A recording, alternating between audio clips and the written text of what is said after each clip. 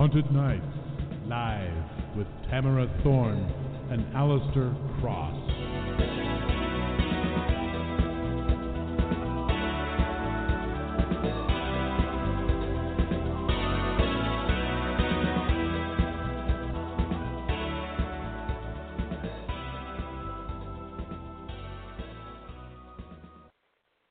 Many thanks to WJ Pierce for creating and performing our music. Good evening, everyone, and welcome to Thorne and Cross Haunted Nights Live. We're your hosts, Alistair Cross, and that giggler you hear in the background, that would be Tamara Thorne. Thank you for joining us. You started it. I know. Off to a great start. Okay. Before we introduce tonight's guest, Tamara, why don't you tell our listeners a little bit about what we're working on right now? I mean, there's a lot of things, but specifically, there is the Ravencrest saga. We are wrapping that up, actually, and our readers can find a new installment soon. Very soon. We are in the midst of the beginning of the climax. You could say that we're in those first wonderful waves of the climax where you know it's going to get stronger and stronger and until you just can't stand it anymore. And then it's like, this book was just not, and you think you're going to die because it's so great, you know, over and over, and you just don't care because it's going to go on and on and on. And we're just in the very beginning of that aspect of this book, Ravencrest Exorcism. Let me tell you about it as if you really need to know now. I mean, I'm stuck to my chair just talking about it. I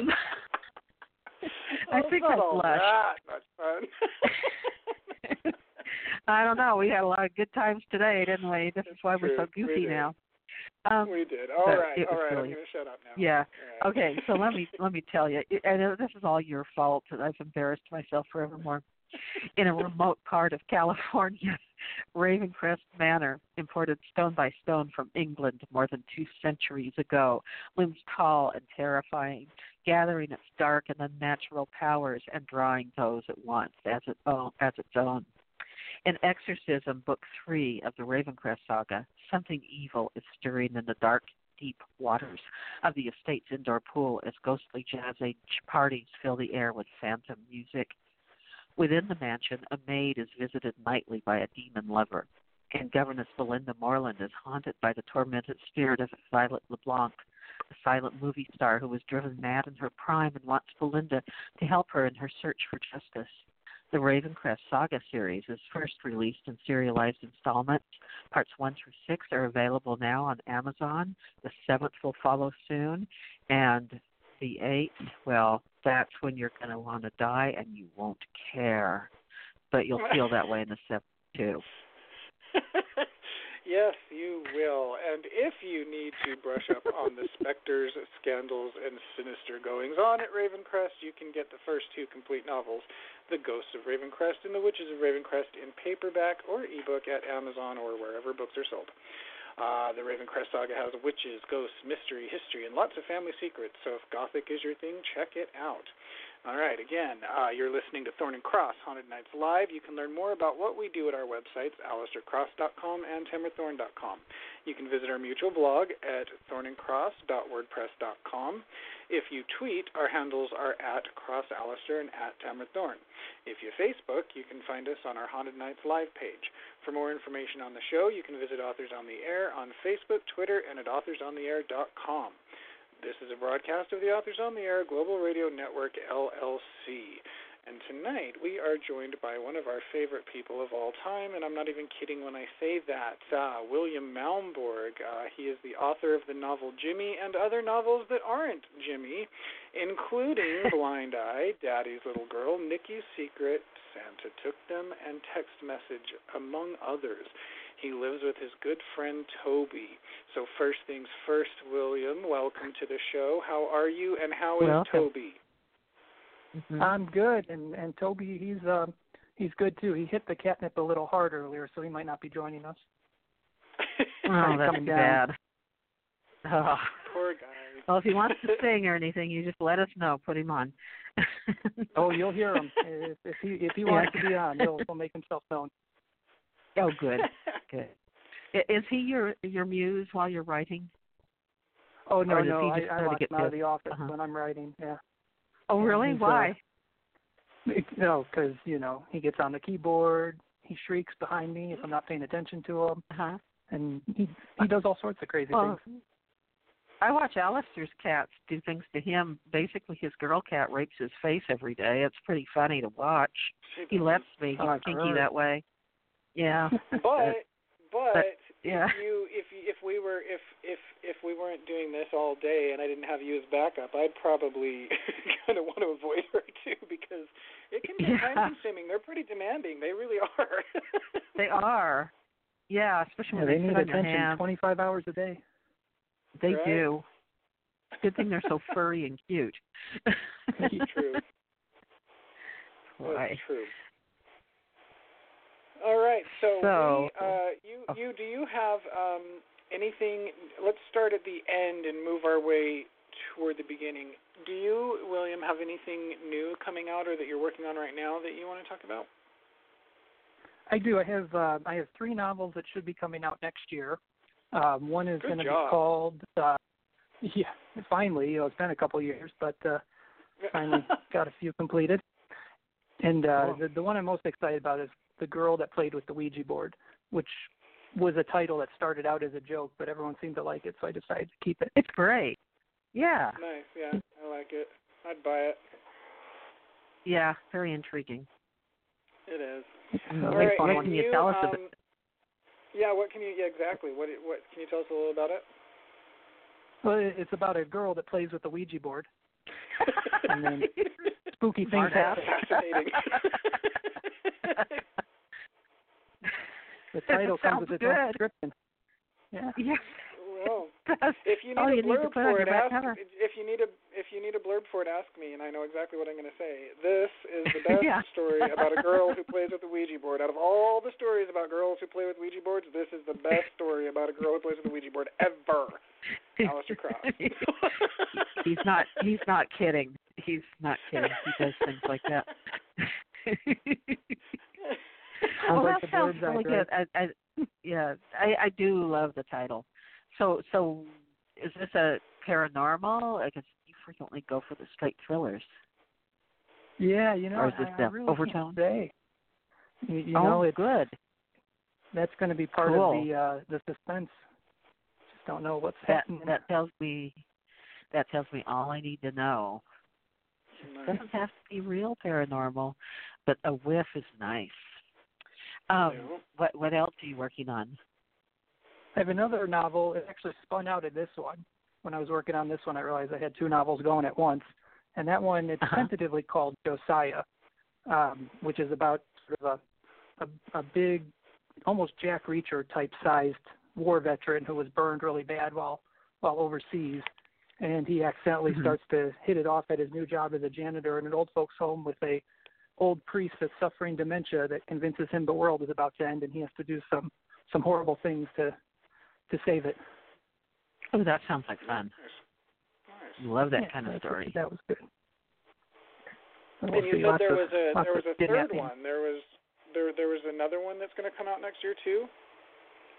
Yeah, that was an aborted one that I picked up again about 3 weeks ago about some college kids that go up to a cabin in the woods and horrible things start to happen to them. Find a dead body and all sorts of things. Mm-hmm. So a very cliche situation. Cliches are so much fun, though. They really are. Yeah. Right. You enjoy them? They take that turn. Yeah. And when I did Haunted, it was because I could throw every cliche in the book into the book, and I just had fun. I had more fun than I'd ever had doing that. Ooh, evil dolls, dripping blood, anything, and I'd put it in there. Everything I could think of went into that book. It was all cliches. It was so much fun. Yeah. And as long as you have your original stuff thrown in too, then it all works out. Oh, absolutely. You got to put an original spin on these things. Yeah. But Yeah, They're still open. that's why it always kind of confuses me. You know, there are so many things that I see that you can see the influence so strongly. I don't know how anybody really determines. Oh, that's plagiarism or that was stolen. I don't really understand because I see. I mean, even watching movies on Netflix, I'm like, well, that's a total, especially now because there a lot of people are making movies that like I grew up on. And I'm like, that's totally The Shining. That's totally, you know what I mean? It's like totally not new. But yeah, it's interesting. But there are no new stories under the sun. You just find new ways to tell the same stories. That's and exactly on that it. note, stories out there. Yeah, and and on that note, William, how do you go about telling your stories? Do you see something, read something, hear something? Do you try to come up with really unique ideas? How does it work for you? I never consciously try to find ideas, and most of the things I write just kind of evolve from some random occurrence that all of a sudden sparks an idea. My very first published story happened. A blizzard had hit. My brother and I were walking to school, and there was a pickup truck in the parking lot full of snow. And I just casually mentioned to him, I said, I wonder how many dead bodies you could hide under that snow.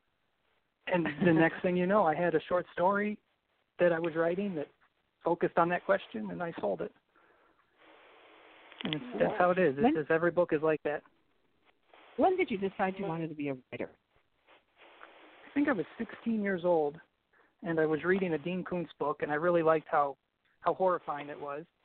And I'm like, I have some ideas. I think I should pursue them. And I mentioned an idea to my mom, and she's like, well, just write it. I'm like, oh, I guess I could. Very cool. You say the interesting things about your mom and her adventures on Facebook, and instead of using a website, you use Facebook more intriguingly than anybody else I've ever seen. You tell the best stories. Oh, I know. I love your Facebook your page. neighbors. Oh, yeah. And your coworkers. It's all kinds of good stuff. Yeah. And neighbors. I think I like the neighbor stories the best. But it makes the rest of it feel better. Yeah. About 5% of it's true. The rest of it's just, hey, this will make a funny post. Well, yeah, you're a fiction writer after all. This. Exactly. I like for a living. Yeah. Exactly. All right. So so you decided when you were about 16 years old that you wanted to be a writer, and you were influenced by Dean Koontz. That's a very similar story to mine. What other authors were you influenced by, and are you still influenced by? Yeah, I went from Dean Koontz to Stephen King, and it was really once I started reading Stephen King and I kind of pursued his biography and his on-writing book that everything started to click. I think I was about 18 when the fiction started selling, and it's just there was something about reading Stephen King and just reading his life experiences and how he got involved in writing that really helped me start getting my stories sold. I can see that. I read his Dance Macabre, because I'm older than you, first, and that was about horror, and what a great book. If you haven't read that one, that's another one of his to pick up. Oh, yeah, that's a good one. Nonfiction. Yeah, I love that one, too. But, what's the best advice for writing that you've ever had, whether it's from King or anybody else? There's two pieces of advice that's always been the best. The first one is just do it. Because, a lot of people sit around thinking about stories, but really, you can't really think about a story. You just have to start typing, and then it develops on its own. That's how it's always worked for me. And then the second best advice that I ever had came in a rejection letter from one of my early editors at Black Petals magazine. I had written a sentence that said, he shrugged his shoulders, and they kind of hit me over the head with the rejection and said, what else is he going to shrug? Keep it simple. And for some reason, that really opened my eyes to sentence structure, and I started selling right after that. Right, that's really cool. Yeah, and it's true. It's, exactly. He nodded his head as opposed to his leg. Exactly. He bounced his. Oh, never mind. Yeah. Yeah. It tends to you let the reader do most of the work. You don't have to. Yeah. You don't have to hit him over the head with endless descriptions, though their mind will do it for them.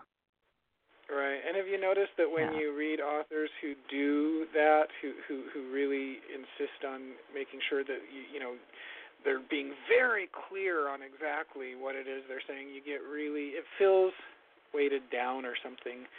I prefer the really clean, let me use my own imagination type of writing. Although there is such a thing as too sparse. I have read some books that it's like, come on, you're not even trying. Give me something to go on, right? There's a fine line. Yes, exactly. Now, characters.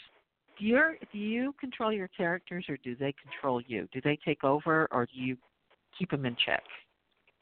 No, they pretty much take over. Most of the characters, they sort of start out with just a very basic, almost like a stick figure, and then they grow as I write.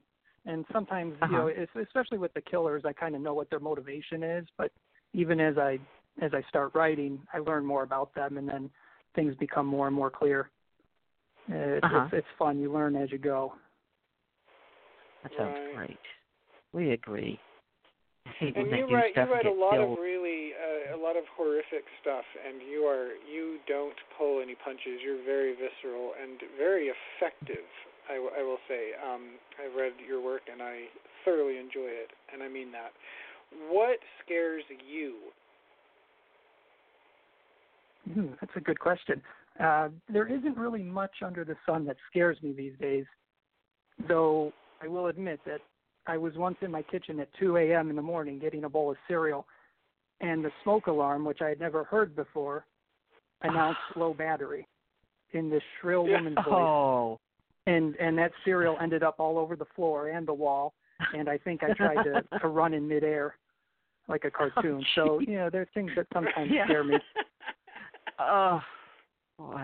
Well, I'm looking at Santa Took Them, and listen to this for an example. Christmas Eve 2005, 8-year-old Michelle Harper is the only survivor in a horrific massacre that has left her 4 siblings decapitated and her mother slowly dying as her innards ooze out of the second-floor landing. The word Santa Took Them written in blood. You don't pull punches. I like that. I'd like to see that as a movie. So I didn't have to watch it closely. That stems from my grandma, believe it or not. Your grandma? She used to tell us, we used to stay at her house, and she used to tell us that in the back bedroom, before they lived there, a crazy lady had decapitated her 5 children and stuck their heads up in the trees. And if we looked up in the trees and saw squirrel nests, those were really heads with leaves in them. So, wow. From a young age, I got your grandma. Pretty good, scary stories. Yeah. Sounds like you took after her. I like your grandma. Yeah, in fact, that novel is dedicated to her, I believe. It ought to be. Nice. Nice. Wow. When you're writing, do you, if you were to strip away all of the reasons why you do it? I mean, there's. I think we're all motivated by something probably slightly different that's unique to us. Maybe it's to entertain. Maybe for some people it's to teach. Maybe for some people it's to inspire, to scare, or maybe you just do it for yourself because it makes you feel fulfilled or whatever. What would you say if I asked you, underneath it all, what is the reason that you're doing this? Oh, mostly because I can't find any porn videos that match what my mind wants to see, so I write it out on paper. There you go. And this is why we love you. I love honesty. Yes. Oh, I love it. I knew it. No. You did. You said that before the show. It's all about the porn you can't find. Yeah. Yeah. I see you and Toby trolling. Yeah. Exactly. Have you ever had writer's block? Do you believe in writer's block? We personally do not. We've heard a lot of different people say a lot of different things about it. What's your take on that? I think, for me, I guess it could be considered a form of writer's block, but it's almost the opposite. It's like I will get into a situation where I have too many ideas competing within a novel, Like it's almost like I want to write 3 or 4 novels at the same time. So it's like the Three Stooges going through a door, and that will sort of constipate my process. And I'll hit a 30,000 word mark, and then I'll start wanting to work on the other ideas, I'll have to split a novel because there's actually 2 novels in it. So that's my biggest roadblock. Too many ideas. Right. That's familiar. Yeah. Yeah. It's hard. You get impatient. Mm-hmm. Yeah. Yeah. Wow. All right, William. You, as always, are welcome on our show anytime. We adore having you, and we do. Of course, we're going to keep our eye on you, and when you have something new, we're going to have you come back on, and we're going to talk about it. But until then, can you tell our listeners where they can learn more about you, and where can they find your work? Well, they learn a lot about me if they watch old episodes of America's Most Wanted. I think there's some stories in there. Check the police, portion of the newspaper. I'm sure you'll see something. And then follow my Facebook page. That's where I post most of my stuff. Yeah. All right. And one more question before we let you go. What are you reading now, and how is it? Oh, I'm reading Stephen King's book, The Institute, and I can barely put it down. I know. I read amazing. it in like 3 or 4 days, and it's 500-something pages, and I wanted to make it last because it was money. You want things that cost a lot to last a while. I thought, no, I couldn't put that thing down, not for anything. It's great. It's amazing. I love it. I love that because I haven't read it yet, but I fully intend to, and soon. So, yay! All right. Yeah. All right, William. Give Toby lots of love, and thank you so much for being on. Oh, you're welcome. Thanks for having me. All right. And until next week, we wish you all haunted nights and sweet screams. Thank you for listening.